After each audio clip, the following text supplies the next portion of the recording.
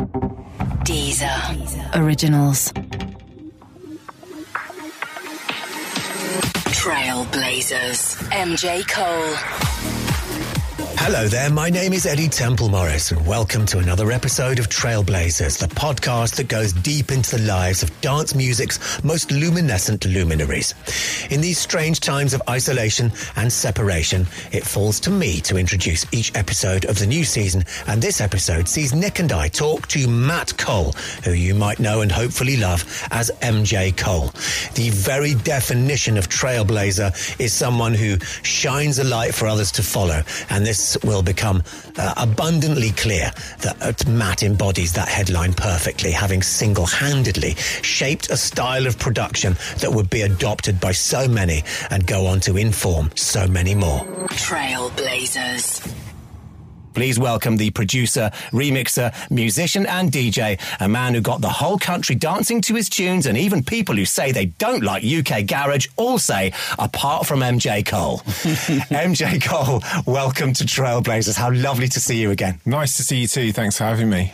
So it's traditional that I do the deserved intro, and then Nick will fire a question before we kind of chronologically go through your life, which I'm really looking forward to doing. So now I'm going to hand over to Nick. Good stuff. Matt, welcome. Thank you so much for joining us. We appreciate it. Great to have you here. It's a general question from me to kick things off. You've been in the game a while. You've had some great accolades, and you've put out definitive music, and you have new music, which is brilliant, I should add, that's forthcoming. What are the sort of general lessons that you've learned through this journey about working in music and the business of music? I think, people kind of often say to me, you're so lucky to be doing something you love, and that is completely true. I can't imagine myself doing anything else. A lot of people say that. But in order to kind of continue through the business and go through the undulations, you need a decent flow and a decent amount of tenacity and, application, because the highs are really great, and then you can get dropped out the other side, and really it's about kind of keeping that momentum and staying true, for me, to your musical roots and your passion for that thing that, the reason that you're in this kind of game for. So I'm constantly looking for different things to get me going musically. I've been listening to podcasts a lot recently, funnily enough, about music, listening to words about music. I go to a lot of concerts. I seek inspiration in lots of different things, in visual elements. So you just need to keep creative and keep moving, really, I think, to succeed in this game and to keep yourself interested. And are these the techniques that you use to lift yourself up when you find yourself in those kind of down phases, that if you find yourself, it's a bit slow, I'm trying to get this record out, and for one reason or the other it's not coming together, do you then consciously go, right, I need to get inspired again, and you open yourself up to new stuff? Yeah, I think I have quite good discipline because I grew up playing the piano, and I had to practice every day. So throughout my childhood, there was an element of discipline, instilled in me. You have to play the piano every day, and I saw rewards from that. So I think, into my musical life, I've tried to keep that going. So if I'm not inspired to write some great chords or a great beat or help with some lyrics or something, I might just do something else in the studio. I might say, today I'm just going to make some mad sounds. Just get one synth and just create a whole palette of sounds and create sampler instruments. Or I might go and ride my bike somewhere, listen to podcasts. Or you just have to be kind of in the game. It's like fishing, really. You do. I think you do. There's various people I've spoken to that have said stuff along these lines. Nile Rodgers, I think, was one who just said half the game is just turning up. Just be there. Just be there in the studio. Be there with his guitar in his hand and try and do, and with some good people around him, and try and do some stuff. Now, whether the magic happens or not, you can't dictate. Yeah. But like just do stuff. And if the magic doesn't happen, that's fine. And maybe the magic will come tomorrow or the day after. But if you're doing it, you got a chance that the magic will come. Yeah. If you're not doing it, yeah, completely. I liken it to fishing. You have to be out in the boat with the fishing rod ready to catch the fish. Yes. And if you're not out there, you're not going to catch a fish. So, yeah, there's an element of discipline there. And quite often when you work with other people as well, you get like heavily inspired instantly by just something they do. Having another vibe in the room or just someone suggesting something can get you going. And once you've got that flow, you're off. Absolutely. No, great advice. Great advice. Yeah, excellent. Oh, well, let's and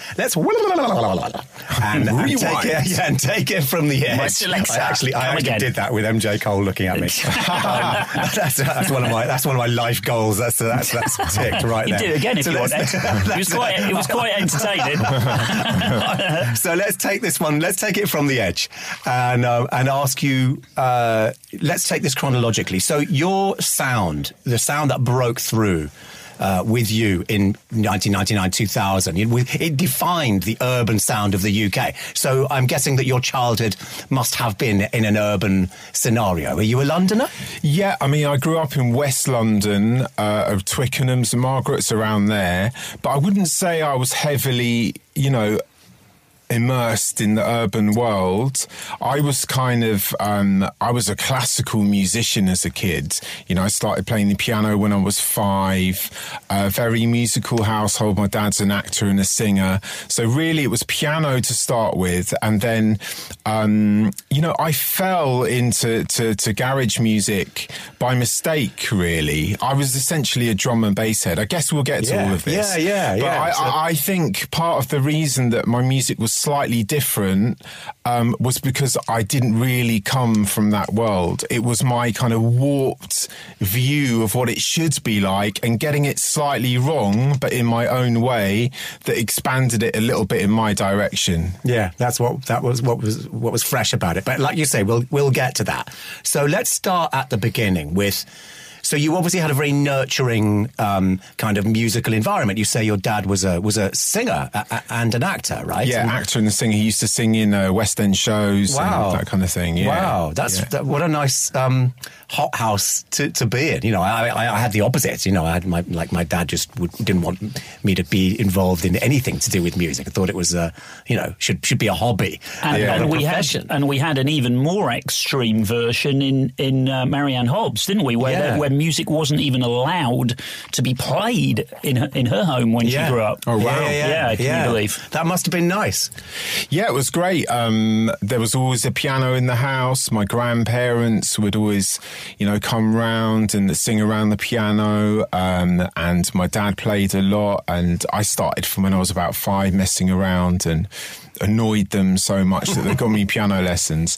But it was, a very musical house, and there was a lot of songs from the shows, a lot of Sondheim, Cole Porter, Gershwin, that kind of stuff going around, just floating around the house, really. So I think I was brought up into quite a warm musical environment. And a lot of strong melodies entering your ears. Certainly. A lot of singing going on. Yeah, well, that makes sense. And so what was your awakening? I mean, that's nice to hear what kind of helped to nurture you. But was there a tune that you thought, oh gosh, that gave you a real sort of emotional reaction when you were young?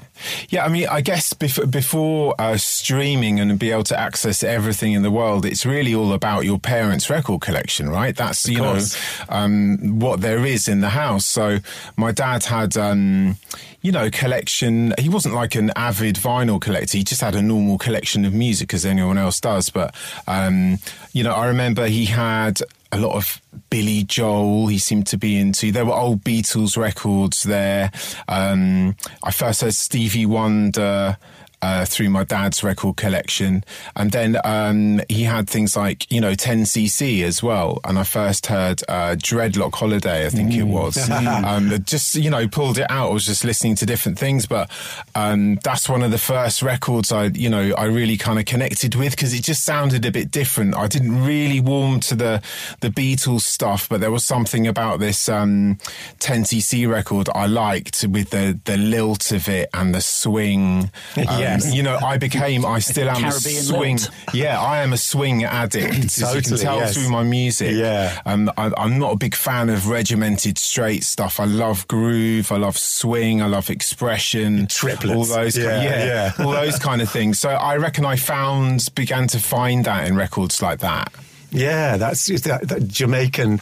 That was a real sort of early bit of Jamaican culture, crossing over into rock music, wasn't it? 10cc, Dreadlock Holiday. I remember it being on Top of the Pops. And so do I, yeah. For weeks and weeks and weeks. It was great. I mean, it was a reggae record, but we didn't, kind of probably before I knew what reggae was. It was like, or reggae influence. Yeah, this was pre-Bob Marley breaking through, wasn't it? Like, Bob Marley would have been in Jamaica doing his thing, but he wasn't. We need Rodigan. We need Rodders back here to, Come on, Rodders. to advise us. He did a good rewind. Exactly. He did us a great rewind, actually, when we had him on. Well, should we remind ourselves of this? Let's do this it. tune. I love this track. Yeah, man. Trailblazers. I don't like cricket. Oh no. I love it. I don't like cricket. No, no. I love it. Don't you walk through my words, you got to show some respect. Don't you walk through my words, 'cause you ain't heard me. Okay, so Dreadlock Holiday, as chosen by MJ Cole as the awakening tune. Before you really got stuck in, how did your teens go, and how involved in music? I guess you were playing piano, and you had that regimented structure of playing piano. And did you buy records, or do that thing where you sort of save up your pocket money and buy 7 inches? Were you kind of involved in that way? Yeah, I reckon I started buying records 7 inches, exactly as you say, with pocket money. I think it was probably computer games I bought before 7 inches, but I used to have to go to Richmond, and there'd be Our Price, it was in Richmond. Yeah. Everything lined up, that basically it was all about the top 40, right? So you looked, there'd be number one there and everything else going on. So yeah, I did buy some 7 inches, not many. I wouldn't say I really got into massively buying vinyl until later in my teenage years. Yeah. But at the beginning, I remember buying David Bowie Let's Dance from Kensington Market. Yeah. A 7 inch of that. Yeah. I remember buying, I must have been about, 11 or 12, Relax by, Frankie Goes to Hollywood, things like this. Produced, of course, by our last guest. Trevor There you Horn. go. Yeah. I mean, it's an amazing sounding record. It is. So yeah, I was buying a few things like that, but really I reckon up to about 11, 12, 13, I was playing the piano, I played the oboe as well. I was doing music competitions, just practicing a lot. And really enjoying it, really getting into music, really getting into performance, and playing loads of different pieces, and, just having a nice life, really. And this was the 80s? Yeah, it would have been, I was born in 73, so yeah, I was, 10 in 83. Yeah. And then was there a track that, we asked this for everybody, was there a track that kind of made you think, you know what, I want to do this, I fancy I could do this? Or was there a track that kind of made you think, I want to, was there an awakening point where you thought you could or wanted to be a musician?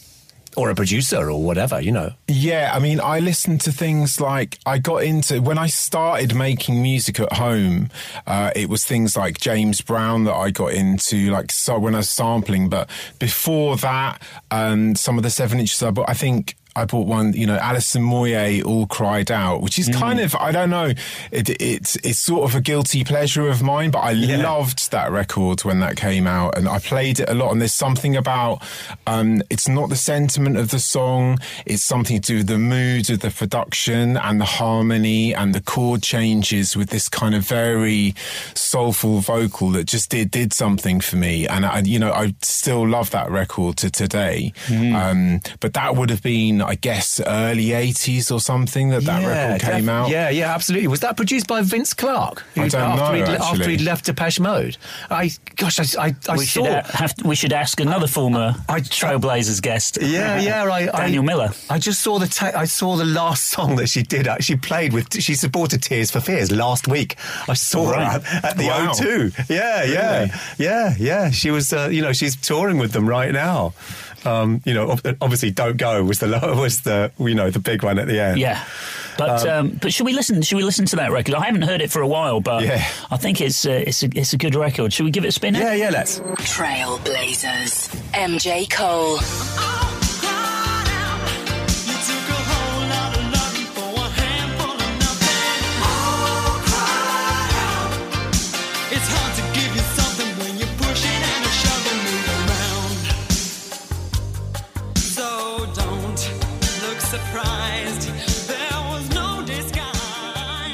So Alison Moyet, MJ Cole's Emotional Awakening. Yeah. What happened with your education? Did you go to university from school? Did you study music? Was that a thing for you? Yeah, while I was at secondary school, I went to the Royal College of Music Junior Department. So I used to go every Saturday and just do a whole day of music. So I did 6-day weeks really as a kid. It's pretty hardcore when I was a kid. Sounds like it'd be it, nice to have a bit of a rest, to be honest. Yeah. But I used to go to music college from 11 to 18, and I did a lot of music at school as well. And then, I left school and did a music degree, basically. Right. Yeah. And I ended up going to the City University in London, which, funnily enough, is just down the road from my studio now. It's very odd. I've just ended up in this very small area. So I went there and I did an amazing music degree that was very unlike any music I'd done before. I kind of got into making music on my Atari like everyone else and samplers in my bedroom, and I just knew that that's the direction I wanted to go in. And so this music degree at City University was very scientific. We did learned all about synths, like psychology of music. They had an amazing studio that was opened by Peter Gabriel.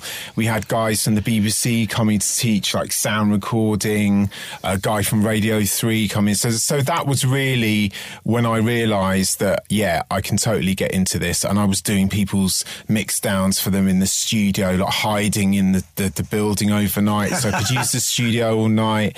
I was doing all these weird electroacoustic composition things. I got right into it, and I started playing in bands there, which was a very new thing for me. There was like this classical musician. I was great at playing all these pieces of music, but if you asked me to jam along to something, I wouldn't have a clue.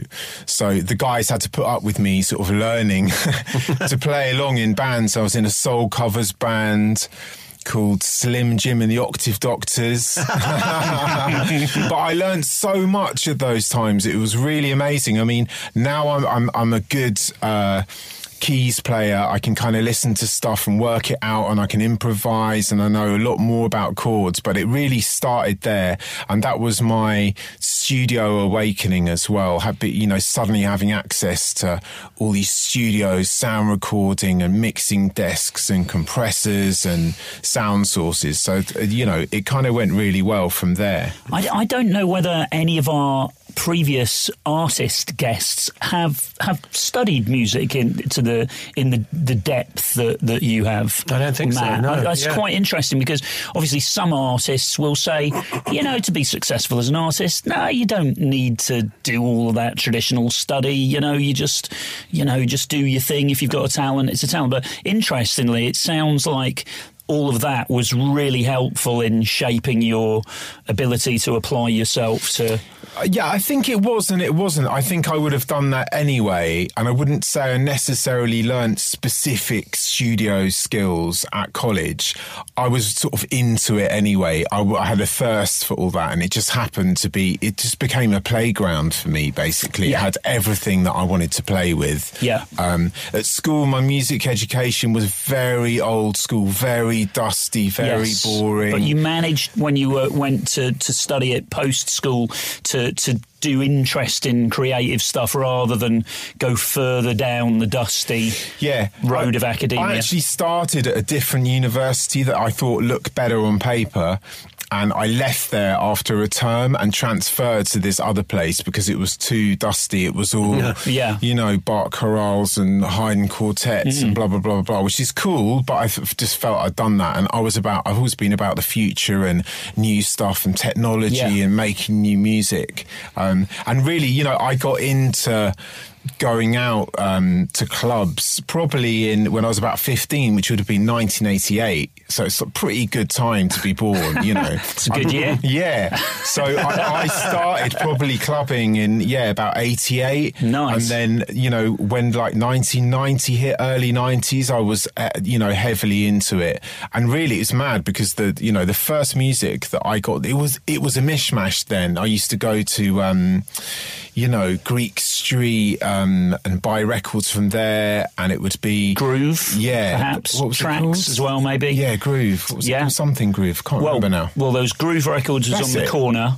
Yeah, Groove Records. And I've actually got the decks. When Groove Records closed down, they had a pair of Technics 1200s, and because my boss at the time in the sort of XL City Beat equation, Tim Palmer, also owned Groove Records, he gave me the decks that used to live in Groove Records. Wow. And they're at home now, and so they've seen some good. I definitely bought records that have been played on those decks. There you go, and they'll still be at home in my record collection. What a connection! What a connection! You know, it was a mishmash then. I remember buying like, you know, there was no... I got into drum and bass and jungle when it actually became that, but before, it was mad. It was like hip house, there were bits of like UK hip hop in there, like SL Troopers I was buying like Tony Scott, like hip house records. I was buying, you know, Masters of the Universe, kind of piano house, Italo house things. Some things were like Fall to the Floor, other ones were breakbeat. When I look at the beginning of my collection, it was a total mishmash, but it was great because there were no rules then. There was no, you know, drum and bass or jungle or anything. You just kind of cottoned on to these different things. Yes. And, you know, that really led on to me loving the beginnings of jungle and drum and bass. That's the direction that I went into when I was going out to clubs. Right, I wasn't in the house room, garage room. I wasn't interested at all. I was in the other room. In the drum and bass room. Me too. And but before that, so what would have been your kind of your nightclub awakening tune? What would that one be? I mean, you know, I'm in here company with Nick. It has to be the first Prodigy EP. Right. And especially Android from there, because I think I saw Liam perform that at Fun City that was at Busby's in Charing Cross Road. It used to be next to... it's all been knocked down near now. to the Astoria, wasn't it? It was a few, you know, like a short walk from the Astoria, wasn't it, Busby's? I think they had a secret tunnel between the two, I heard, as well, so you could go to Orange at the Astoria afterwards. But I was never privy to the secret tunnel, unfortunately. It might be an urban myth. Yeah, it could be. You'll never know now, because it's all cross-roads. Well, there's a fucking big tunnel going through it at the moment, But I saw Liam perform that on a Friday night at Fun City. And that was one of the first records I bought, I think, when I got decks. I actually started to become a Technics, you know, bedroom DJ and annoy everyone in my road. But I still have that record now, and Android was always my favourite record off there. Oh, brilliant! So really, that record is synonymous with my time of going out as a teenager, going to Fun City at Busby's in Charing Cross Road. And I guess, I don't know when that came out. Maybe it was 1990 or I think it was, yeah, because that was the very first one. So it was great that you... And did you buy that record at the time? Yeah, because it didn't really sell that many in the big picture of I seem to recall that we did, you know, in the end, maybe like 6,000-7,000 12 inches on that, which, you know, actually in those days wasn't like a big number, because then, you know, you had big records doing 20,000 and 20, you know, like all sorts of crazy stuff. So obviously you were onto it before the Prodigy became what they became, and at that point, it was still, that record was an underground record. It was played on the Pirates, it was played in the clubs, the tracks off that EP, but this was before the Prodigy broke. So nice one. I'm glad you got into it. Yeah. What a pleasure to be able to drop this one. Yeah. Trailblazers.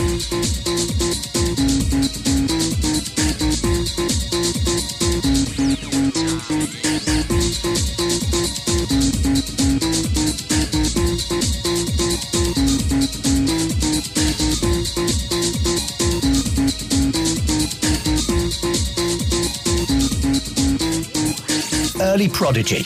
What a tune. It's just great. It must be great to relive that for you. But I want to just rewind a little bit and to talk about just, I guess, the tail end of your... you're building the blocks of your career, you know, at doing your music degree, and that you recognise, or at what point did you come to that fork in the road and think, I want to be a producer more than a front man, or I want to be, rather than the focal point in the band, I want to be the guy that's actually making the record? I mean, I think I've always loved technology and music. And I remember there being a stage, being at home, and obviously my dad had the cassette recorder, he had the FM tuner, separate system. I can see it now. It's mad, the things you remember.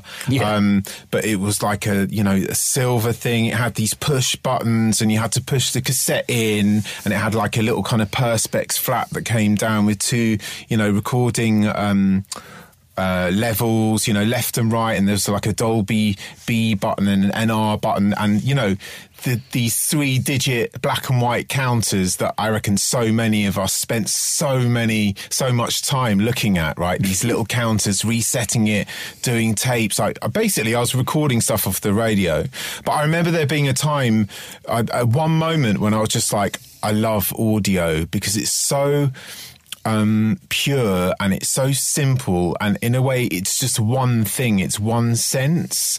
And I knew there was TV around and film, and to me that was like a little bit too complicated. I loved the fact that audio was just stuff that went in your ears, and it just did this mad thing to you as a human. And I remember looking at those hi-fi separates and just thinking, I love audio. It's what I want to do. And, really, I started to get into computers. I think I had a VIC-20 to start with, then I had a Commodore 64.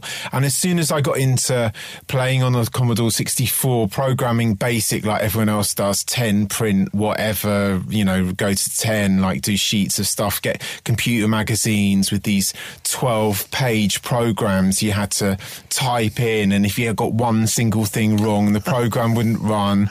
I remember I didn't even have one of the cassettes to record anything on, to save any data. So once you turn the computer off, all your 12 pages of basic stuff from the thing are gone. But really, that's where I started making computer music. I worked out how to use these poke commands on the Commodore 64 just to make basic tones. And then really my mate, Matt, that I went to music college with, he was really into computers, and he had an Amiga, and he introduced me to this program called Octalyzer. That was basically a sample-based program, and he was into his kind of rare groove and funk and stuff like that. So basically, we just started sampling bits of James Brown, some of these drum grooves and rare groove stuff, and sticking it in this Octalyzer program. And I remember he'd bring his computer around to my house. We'd have 2 computers, a DJ mixer, and we basically have different samples lined up in each computer, and then hit the space bars at the same time, like manually, and then we'd have a crossfader, so you could, run one, and then you slip it onto another sample on the other side, and then we just, ran cassettes. That sounds like fun. Yeah, Raw. so that was the beginning of me making records, basically. Great. And then that moved on to getting an Atari, and then, I think we clubbed together and bought a sampler together, and we were going out to, all these kind of mad raves and stuff and trying to recreate what we'd heard out there. So that's when it began, when I was probably 15, 16. Right. And I was staying up till 3 a.m. with headphones on, making tunes on my Atari, and then going all the way into school very tired, but just spending the whole day with my Sony Walkman on, listening to these cassettes of stuff I'd done the night before. And that was the moment where I'm just like, this is definitely, if I can get away with having so much fun doing what I'm doing now, that's a result. You really are in the right job, aren't you? Yeah. I wanted to talk about how you then slid into the business, because I have this hazy memory of being in this West London breakbeat label in the mid-90s that I really loved, called Frescanova. And didn't you used to hang out there? Am I inventing that memory? I don't think so. Where was that? I just remember that label that the Freestylers and all of those guys were on. Sort of Grand Union Centre-ish? Yeah, it was like, no, it was, I guess, it was, I think, there? like near Ledbury Road or somewhere. It was off Portobello Road. I don't I've got this think hazy so. memory of you being this quiet young man in a baseball cap in that office. No, But no, that wouldn't have been me. It might be wishful thinking. I don't get on with baseball caps. I never have done. Well, maybe, but no, I don't think I was there. I would have been in my bedroom with my Atari. So hang on. So our first connection would have been Vinnie Medley, wouldn't it? Would have been like Sound of the Underground, and UK Apache and Shy FX and all of those guys. Yeah, that's how I first got into the whole studio record game, really. Right. Yeah, that's how I got into dance music. Was Liam and Goldie and those guys. And actually, that's the last place that I remember seeing you, or maybe I guess the first place that I met you would have been at Vinnie's funeral. Wouldn't it have been? Yeah, probably. Yeah. Because I was with those guys for quite a while. I mean, I left college and just knew I wanted to be in music. So I did the thing of, doing a CV and then looked around. It's like, then I really wanted to be a record producer via being an engineer in a very old school way. So I wanted to go and be a tape op, make teas for people, work my way up to engineering, and then had this idea of becoming as I call it, leather trousers producer, like in Abbey Road Jones. or, Psalm or one of these kind of Air Lyndhurst, one of these places. So I'd done this CV and I applied. I was quite studious about it, applied to all these different studios. And I remember getting offered a job at Air Lyndhurst as a runner, and also getting offered, I think, night reception at Metropolis Studios in Chiswick. But then I also applied to Sound of the Underground. I think I just sort of cold called all these people, but they're like, yeah, we'll offer you a job as well. So there was a point in my career where I could have gone the leather trousers route. Yeah.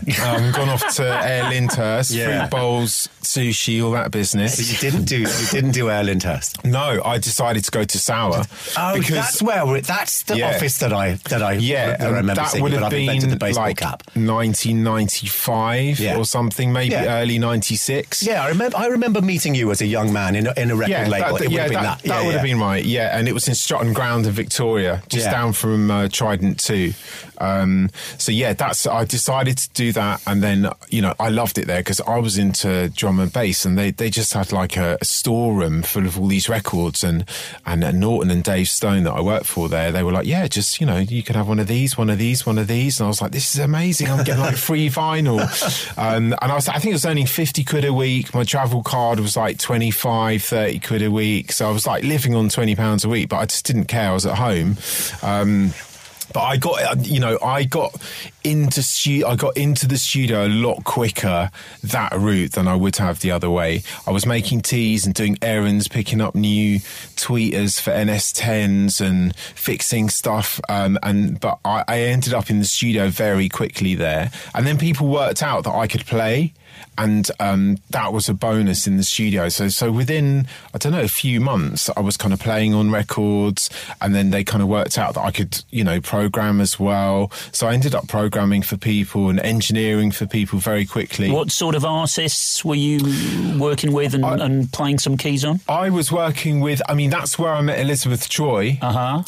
And she was working with a guy called Jim Raw Deal. She was doing a lot of kind of R&B. Every Wednesday it used to be. He'd come in, really great guy, Jim, and it was kind of hip-hop style beats he'd knock up, start from scratch. I'd engineer the whole thing. Elizabeth would roll in and write a song on the spot, and we'd be there till probably 2 a.m. But that was the beginning of me engineering. And then I started to play keys on bits of those records because Jim wasn't really a player. Sure. So I started playing, keys on those kind of records. And then it just went from there, really. I started doing my own stuff at home, bring it into that studio at night to mix. They moved studios to somewhere in Dalston in Kingston Road, had a studio there, and I became a lot more involved, just kind of engineering for different people. And that's when the garage thing started in that studio. Because it was just starting to bubble. Yeah. Because it was all about the break beats for me in those days, and then and jungle and stuff, and then suddenly, it just came out. It seemed to come out of nowhere. Where UK garage, and speed garage. Well, speed. Yeah, they call it. Speed garage seemed to be, in my mind, to be more international, more kind of Dutch vibe. Or what Armand van Helden was doing. Yeah, So that happened by mistake. Really, I was the guy in the studio, the engineer, and some of the guys to do with that studio had a pirate station, and all the DJs from that station, they just said, why don't we get our DJs to come and make some records? And so I was the guy who made that happen, basically. But it was it was, looking back on it, it was amazingly influential for me. Like I said at the beginning, I didn't really know anything about garage music. I didn't have a collection of US garage records going back. I wasn't really interested in that. I had a stack of 3,000, hardcore and drum and bass jungle records, basically. Yeah. That was me. Yeah. And I'd gone to Sour because they made drum and bass. And to be honest, the drum and bass that I was making wasn't any good. It really wasn't. It was too musical. I wanted it to be too skippy. The sounds were too soft. It wasn't hard hitting enough. Yeah. So when it came to work with these garage guys, they'd come in with their record box, be like, we're going to have to make a record at 130 BPM when I normally make them at 165 or 170. But I was there, loving it in the studio. So they come in with a load of records, and just to play me all this stuff, and we take samples, start tunes basically with no sample libraries. It would be a blank sampler and a computer and a massive box of records. They just sit there playing all these tiny little loops, little vocal acapellas. I'd be nicking little pads from places, looping round to little things, take a brand new snare, rim, hats, kicks, basses, everything from this guy's record box, and then knock it all together and make a record out of that. But listening to what these guys were saying, no, it should be slower there, or start with the drums and then drop out to this, and let's have some pad thing, and then we want to go to come back in. So I was just listening to what these guys were saying and slightly getting it slightly wrong, I guess, because I had no history. I knew nothing about what this music should be like, other than these little bits of records that I was hearing in the room.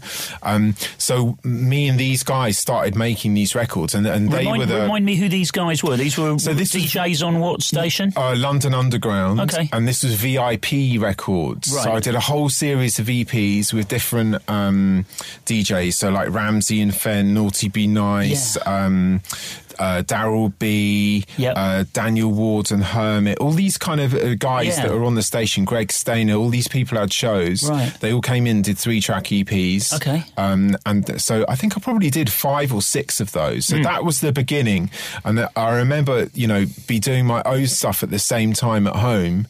And that's probably when I made Sincere, was during that time in that studio. I did that at home on my Atari with just an Akai sampler.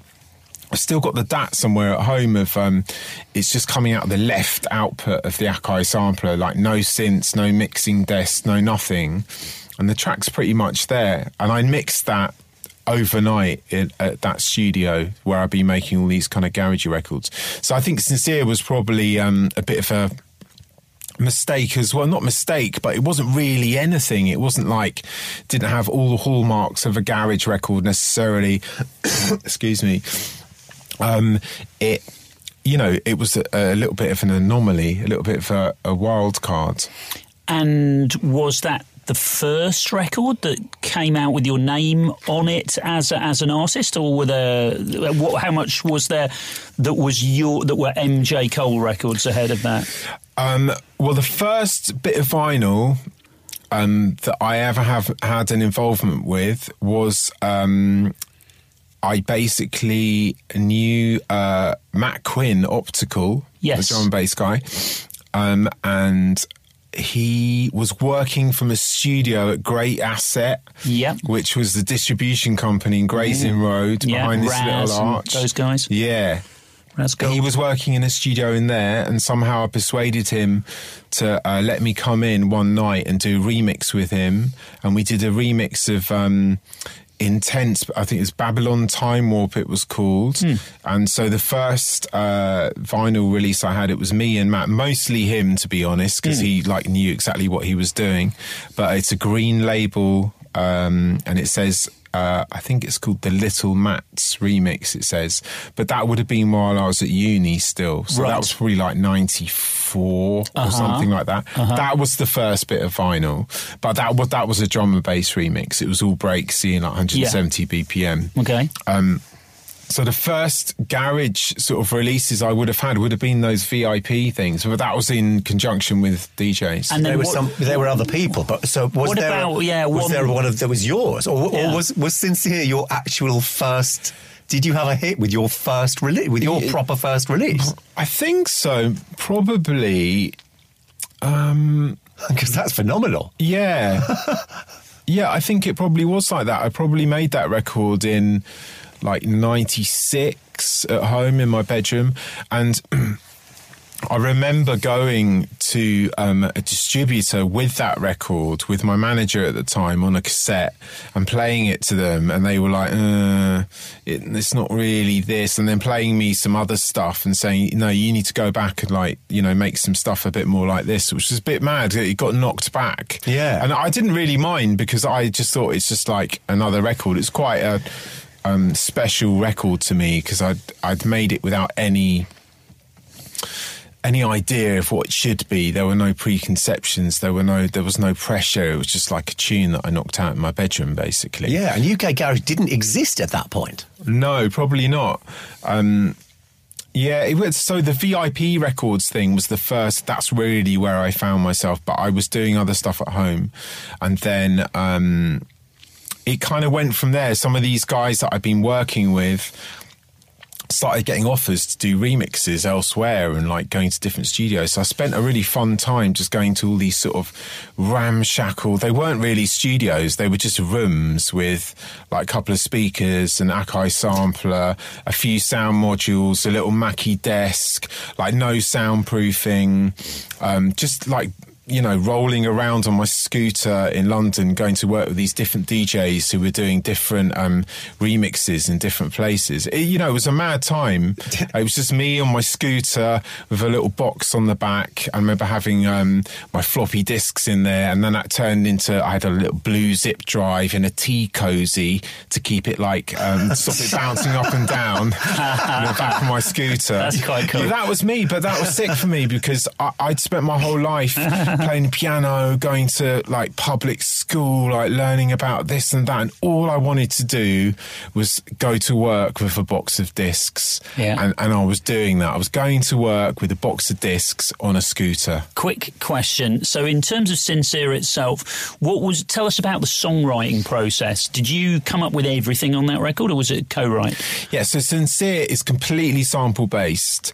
It's, I went to a load of vinyl, picked out sounds, all the drums, individual things, just taken from vinyl collections that I had. I couldn't tell you what, but just tiny little bits.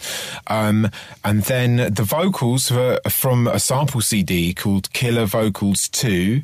And it's just a sample CD that had loads of like tiny phrases on it, little individual words, and I got very into sampling. It's something I still do now. I love. Didn't know that. Yeah. So it's all tiny, unrelated words from the course of a double CD thing, including the main hook. Yeah. So I just found them all as samples from this sample CD. If you could see Nick's face. Wow. I could make up some other stuff and say that, no, it came to me on a beach in like blah, blah, blah. Wow, okay. I never would have guessed that was the case. I thought that would have been just, you've got this vocalist to come in and you'd written the lyric. Had this moment of inspiration. It's actually two different ladies singing. It's two different voices from word to word.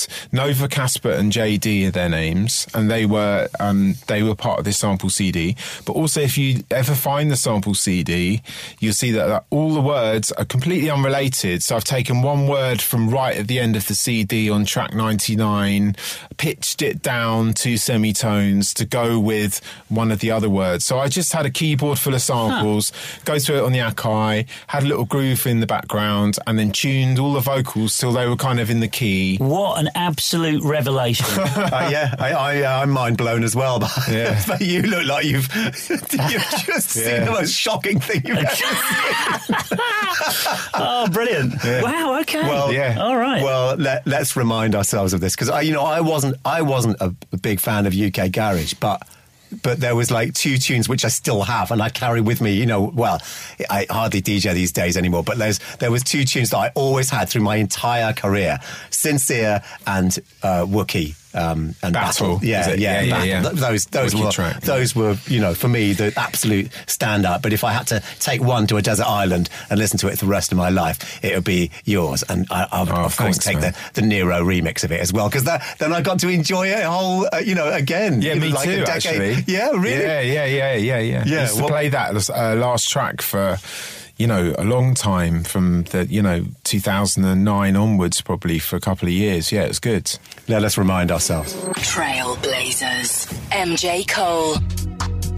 Be sincere. I'm crazy. Don't do it. Be sincere. Be sincere. Be sincere. Be sincere. Be sincere. Want to hear more of the music? Don't forget, you can listen to the tracks in full by heading over to Deezer.com, where you'll also find special Trailblazers playlists. Deezer. Originals. Trailblazers. I've been thinking about this interview and about, doing this with you. And when you have like heated debates with friends, with muso mates, and you talk about, I think the best record in this genre is this, and the best record in that genre is that. And there's always heated debates and there's always arguments. But I think you're in this incredibly unique position where there would be the fewest arguments if you had to pinpoint what the greatest record of a genre is. I think that most people would go, Nick, would you back me up on this? I think that most people would say, if you go, what's the best thing ever out of UK Garage? I reckon that 8 out of 10 people, this is based on no research, this is just a gut feeling, that I reckon about 8 out of 10 people would go Sincere by MJ Cole. I think that depends on how clued up the people are. I think the more clued up people are going to say that, and then if you're talking to the hairdresser in Rotherham, she'll probably go Artful Dodger Rewind because it was a bigger hit. I've been always very comfortable with the fact that record never really smashed it super hard.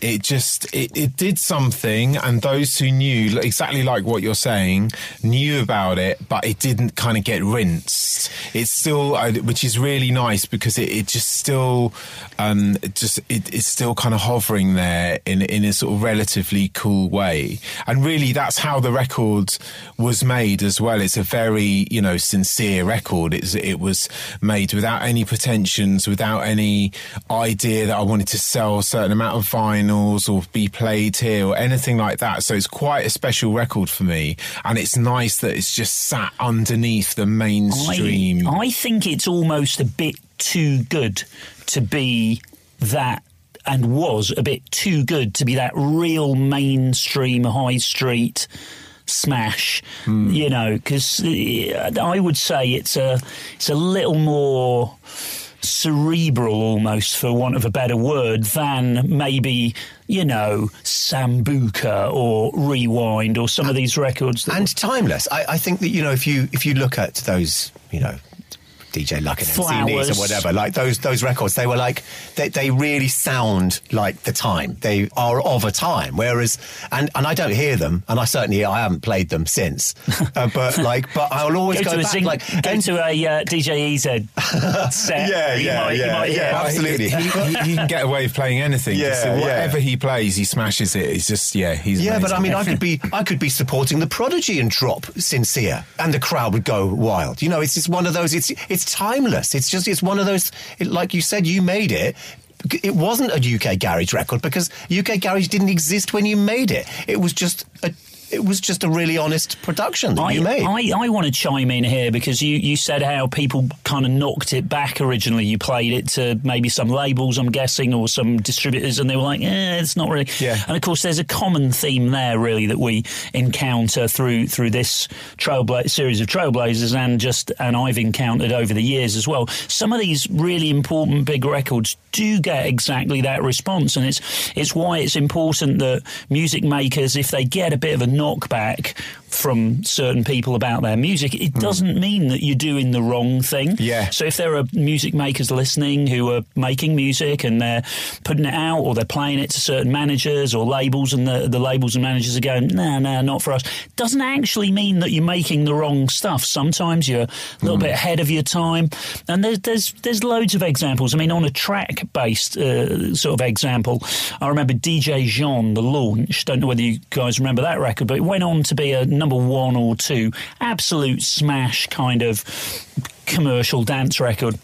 When that first came in on import from Belgium or Holland, one of those two, I remember that 200 copies came in or whatever, and they ended up sort of returning about 120 of them back to the Dutch or Belgian label, going, people just ain't feeling it. It's not happening. We can't shift it. Have them back. About 5 months later, it was top 3. Right, yeah, but in this case, it was 5 years. That sat on your hard drive for 4 or 5 years? No, it didn't, because it first came out in 97. Oh, okay. Yeah, so it first came out in 97. No, I reckon it was... it wasn't sitting around that long. I think it probably 6 months or something like that from when I made it. Yeah. And who signed it and put it out then? So this is an interesting story as well. So the original person to pick it up was Arthur from Vinyl Distribution in Reading, and those guys were the main distributors for the whole drum and bass thing. Like, all metalheads were going through there, all the big drum and bass people, they were shifting like these 10, 20, 30,000 units of vinyl. But he heard it somehow, and he started a new label called Metrics Recordings, and it was the first release on Metrics. So it was Arthur really whose ears first found that record, and then from there I think Pete Tong found it and made it its essential new tune, I think 3 weeks running or something like that. I didn't even know who Pete Tong was or what the essential new tune was.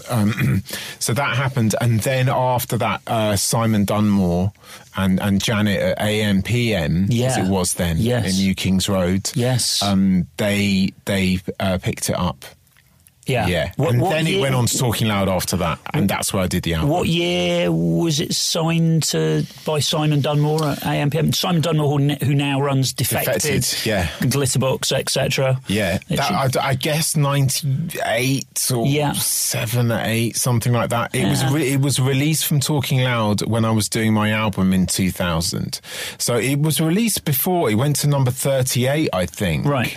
Maybe through AMPM, I can't remember. And then it got re-released a couple of years later when I was doing the album. I know it went to number 10 or something. Yeah, it's funny because 12. I don't remember us we weren't across that for Positiva as far as I can remember. So I'd have been running Positiva at the time and having lots of hits, but I don't know, that kind of passed us by actually, but there you go. I remember the Freestylers dropping it in about 98. Yeah. Right. But so your life must have changed quite dramatically at that point, or what kind of effect did that have on your life? Well, I was having a really nice time. Like, it's, if you go back to, there's me and my scooter, I've got my box of discs on the back. Tea Cozy. Yeah, Tea Cozy All the around the essentials. zip drive. I had this black all-in-one, like, waterproof thing, this, like, black showy helmet. I remember having like one leather of the trousers or not? No, because you steer purely clear of those. synthetic. Steer clear of those. It's sounding very people do Yeah, nothing. yeah. you must have laughed when you saw that. So yeah, I get, that stuff started happening. So I was doing less engineering for other people. And people interested in putting out my stuff. So I was making more records at home, and then I got studio space in Soho Square. Avex used to be there. Yeah. And they had a studio there, and they were moving from Soho Square. I started SSL engineering in that. I got really good at engineering. I mean, I was destined before this happened to be a pretty good engineer. I was kind of doing big sessions on SSLs and going around studios around London, recording at like Battery and Conk and Matrix and Townhouse and all these things, doing big sessions like drums and mixing things. And so I'd stopped doing that, and I was making more and more of my own music. I got a studio space in Tottenham Court Road, and then it all snowballed really from there. So people started just ringing me a lot, asking me to make records. I did loads of great remixes. Yes, tell us about some of your remixes. Maybe we could even play something that you've remixed next. Yeah, I mean, going back to Sincere, that and saying that was very sample based. I've always been very interested in making a sound palette from samples. Like everything I do, even to this day, not all the time, but the best way I can get something new, to put a flip on something, is to spread it out over the keyboard, over individual samples. If I've got sounds, even things I'm doing at the moment, it might just be piano that I've recorded. I'll reverse it, put it up an octave, chop it into bits, and put it all over the piano, all over the keyboard, and play it in different ways. And that's always been my way of kind of doing things. And really, that was the way Sincere was made. So for me, remixing is a set piece, and it's putting a flip on something in an interesting way. So I love it. I love working with other people and writing songs, and for producing with other people and doing these bigger sessions that I'm doing now. But I still love to go back to the set piece of the remix. And in those days, it was, okay, here's the raw materials, right? You just, by yourself, you just go in and do your thing. So I'd spend a whole day just flipping stuff around, messing around with samples. So that became a big love of mine in those days, doing remixing. And I did some really, good ones at the beginning. I must have done hundreds of remixes now throughout my career. I mean, I've lost track. People keep like tweeting me like, "Oh, have you heard this?" And I'd forgotten I'd done it. I have it somewhere, and I remember it instantly when I hear it. But I did some really good ones. I remember going to Vince's house from Dry as a Bone up in Hampstead, and I remixed Real Love. Yes. In his little bedroom studio. And I was doing loads of other things with DJs, and then I did, I remember it was still the Scooter days, doing Goldie's Believe. That's a good one, isn't it? Yeah. And I remember mixing that. I mixed that in the SSL studio in Soho Square, in the Avex studios. I used to rent that one out. But yeah, back from those times, there'll be loads of remixes. I've kept that up really over the years. I think it's maybe sometimes I should do fewer remixes, but I get tempted. I like it. It's You buzz off it. It's an art for me, and it's a very specific form, and it's a set piece, and it's kind of like when I was playing the piano, you get studies which just work your fingers out in a particular way, and it becomes like doing a training session. And remixes are a bit like that. Sometimes they flow and it just comes, and sometimes they're literally the hardest thing ever. I try them 12 different ways, or the vocal doesn't fit, or it's the wrong tempo, and I think I can get away with doubling the vocal and it doesn't, or so they can be. I love them and hate them, but Should we listen to the Goldie? Yeah, listen remix? to the Goldie one. That was interesting. An excellent it had loads example of really of great sounds in it, and your work. Yeah, let's stick that on. Trailblazers. MJ Cole.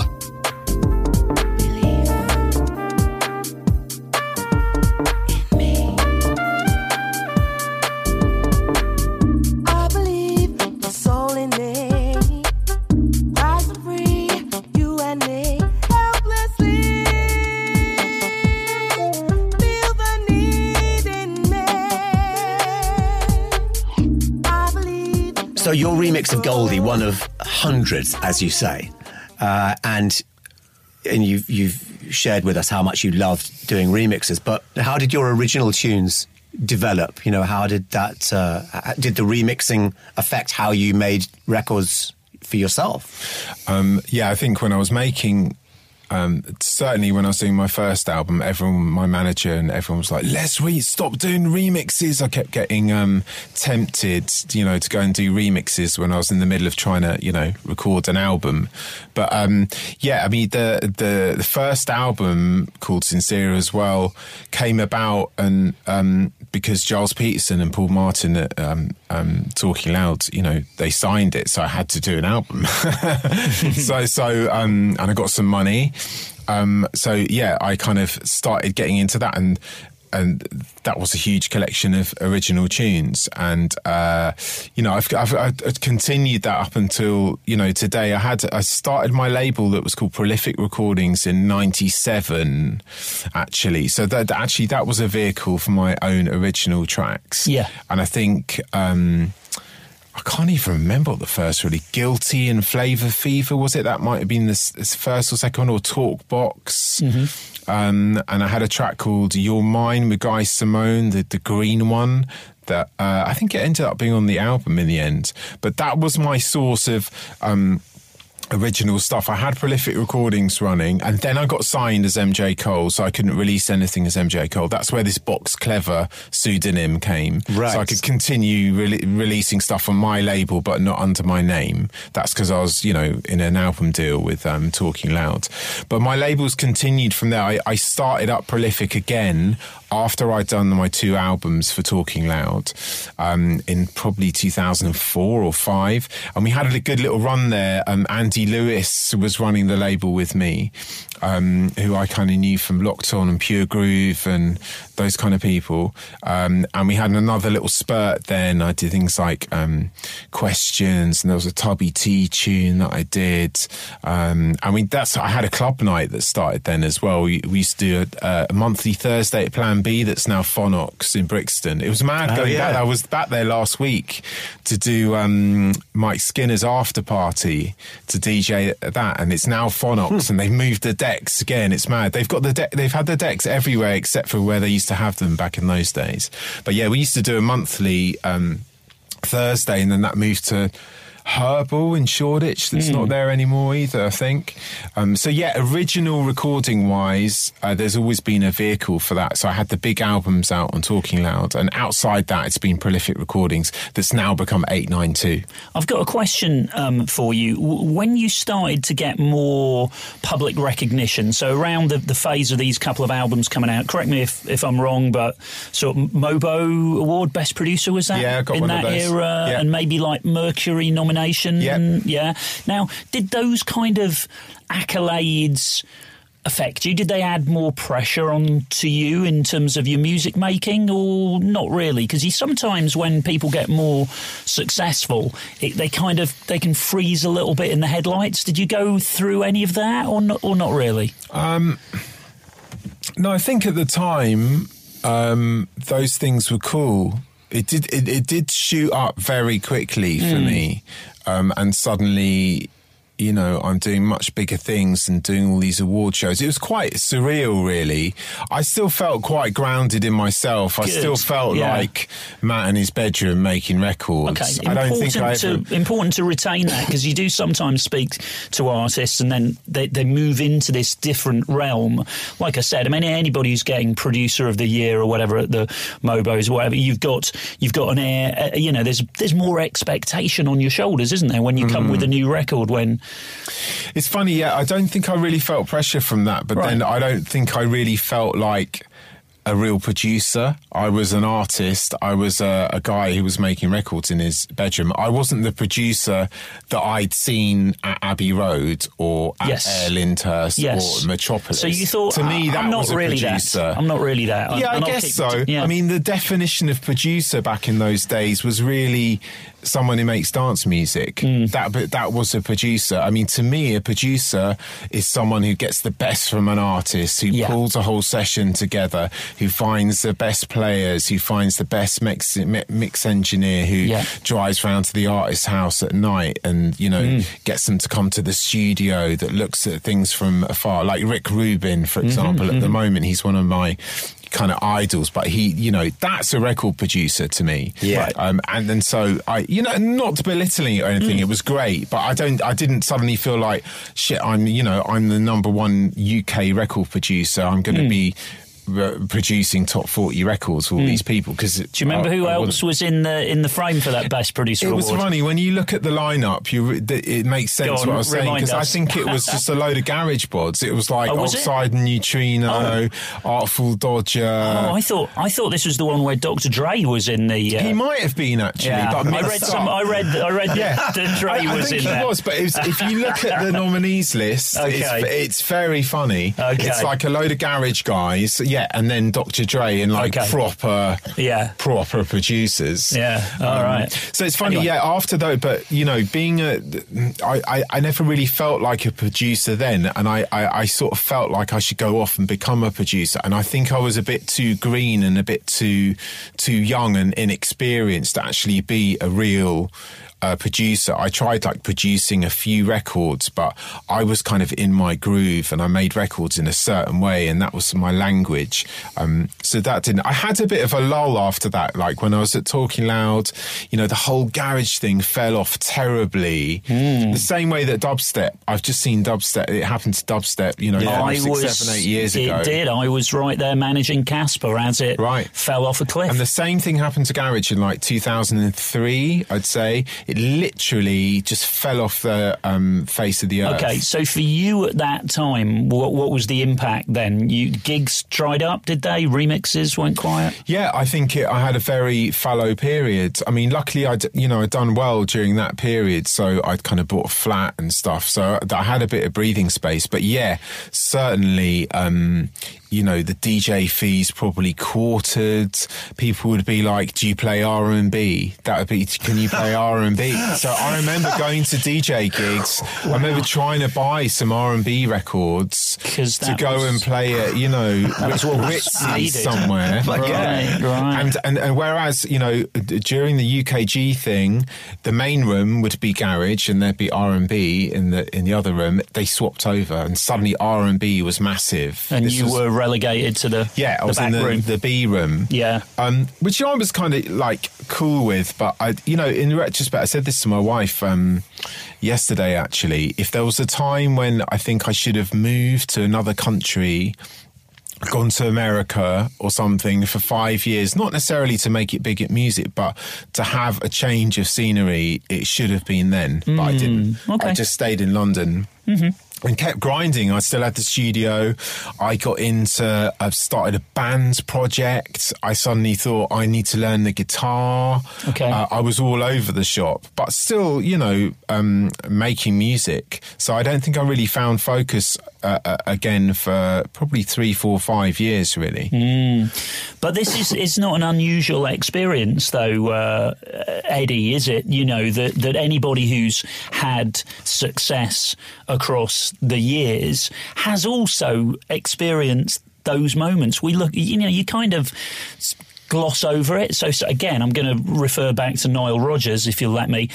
People think he's a legend. Of course, incredible career, all great, right? I mean, disco fell off a cliff in the same way as dubstep and UKG, and he had that period where the phone didn't ring and they went from being the hottest guys, everybody wanting them to produce their records or what have you, and then suddenly nothing. And, people wouldn't return his calls. So it happens to the greatest of the greats, and it happens all the way down. It's worth noting. It's part of the game, really, right? Yeah, absolutely. And that has been the downfall of many a great. You get people, often men succumbing.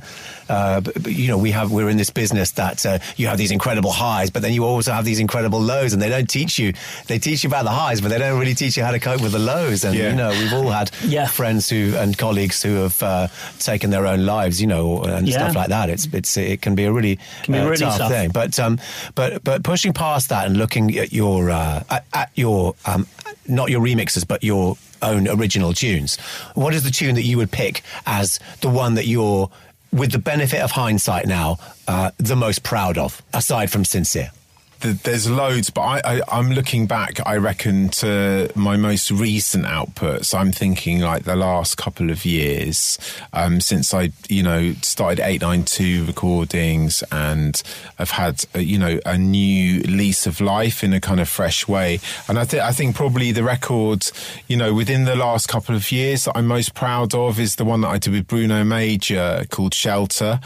On my label, still a very under the radar record, but very textural.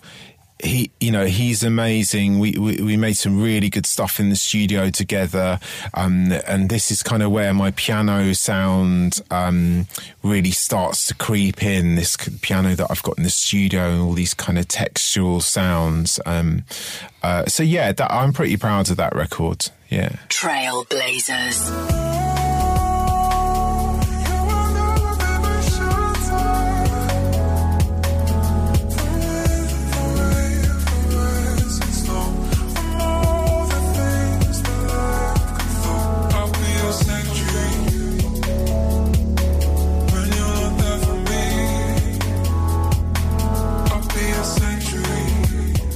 My next question, what are you working on at the moment, Matt? What's coming in the future?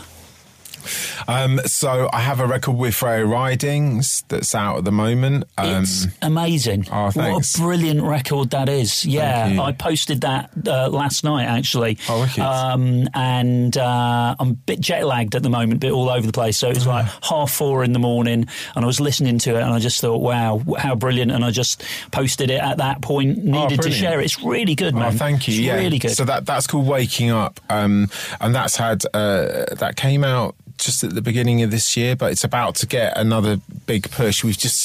I've had this video made by Phil Fury that's like one of the best videos that I've had done for one of my bits of music. It's not, hey, let's get a sports car and we're going to shoot in a club and that kind of thing. It's like a really amazing video, and it just really brings out the best in the music. So I'm really excited for that to happen. So that's about to drop the video soon, and that goes with another couple of tracks that I've done.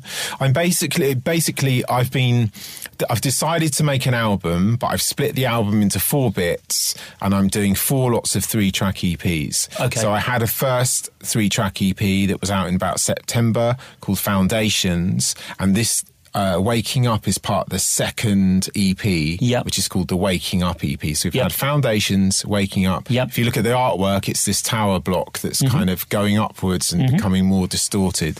So there's a track called Mercy and there's a track called Serotonin that are going to come out with this. And then other than that, I've got some really exciting things that are going on that I can't speak about. I've made a record with a very tall person. I'm making a big record with a lot of hold on a minute, Stephen Merchant. Hold on. that would be unusual. I can't say any more, but that's a good clue. And I'm making a very big, longer playing record with people who play stringed instruments as well at the moment. For someone. Okay. And I've been making music for people who play on games as well, actually. And there you go. And so there's going to be a little bit of a hiatus while this bigger record happens that I've just started working on, and then I'm going to continue with these 3-track EP things afterwards, which is sort of lined up already. So it's pretty exciting. I've got the framework there. Some bits have come in the middle, but I'm basically living life and having good fun. Great. You know what? I don't know whether we were going to do this, but we must play the Waking Up record. It's brilliant. It deserves every bit of exposure that it can get. So let's play that now. This is MJ Cole and Freya Ridings, right? That's it. Yeah. Waking Up. Trailblazers. MJ Cole. I'm waking up. I can breathe. I can love for you. But I know that you need to.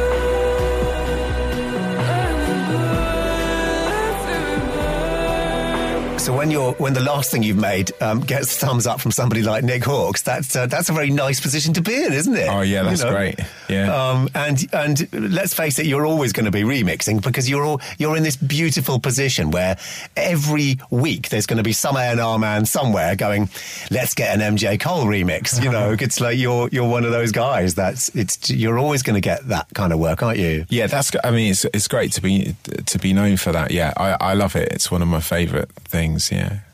So, all of which brings us to the question that we always ask every artist and DJ and producer that we've had on Trailblazers, which is that if you were in a position where there were aliens that had come down, and they are going to come one day, and they are like prospecting for this intergalactic superhighway or something like that, and they are looking at which planets in this solar system to destroy and which ones to leave. If they were thinking about destroying this planet, what is the tune that you would give them to stay their hand, to let them think, actually, this planet is worth saving? Well, I was thinking about the whole space thing, and thinking about the moon, and then. It's I don't know if this is a great choice, really. Fat Boy, he got the Norman Cook, he chose the best thing, right? The Bowie thing. But he was the number one guest on your first. You say that, but in my mind, it was Rodigan. It was actually Rodigan. He picked Bob Marley. One Love. You know, because and I just got the feeling that actually that it's got that universal thing. You know, Bob Marley.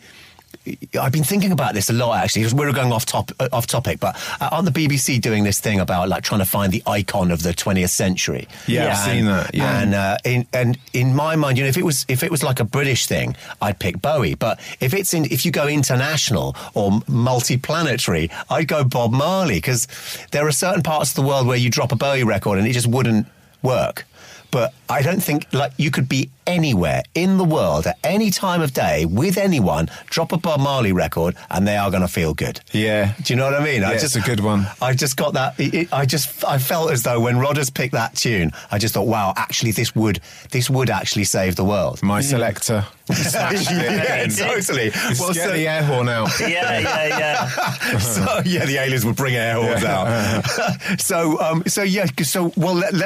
Let's you know, what would your tune be? So I was thinking about the moon, and then I was obviously being, you know, relatively simple person. I just thought about the film Moon that has an amazing score actually by Clint Mansell. Yes. Who's made some like amazing film music, and one of the parts of that music is called We're Going Home. So I thought this would be a fitting thing. It's like you play We're Going Home to the aliens and they might think, yeah, let's just let's go home. But I love this as a piece of music. It's got this major seventh, like dissonance in it that on the piano. But I think this will send them home. Yeah. It's a very beautiful piece of music, and it kind of surprised me that you picked it, and pleasantly surprised me. I mean, Clint Mansell, what a career! I mean, from Pop Will Eat Itself to this that's quite a progression, and also it made me, when I listened to it made me feel emotional. And your production, the way that the whole cut of your jib, Matt, is very emotional, isn't it? You're one of these producers that can give soul to something which is, as Mike Skinner says, just numbers in a machine. Thank you. And I thought that this was a very nice record to kind of reflect that. Yeah. Trailblazers.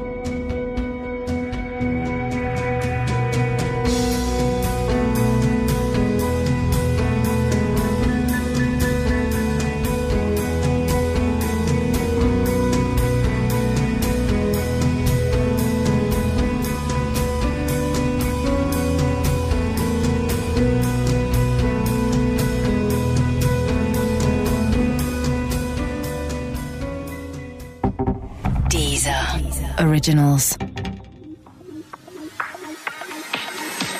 Trailblazers.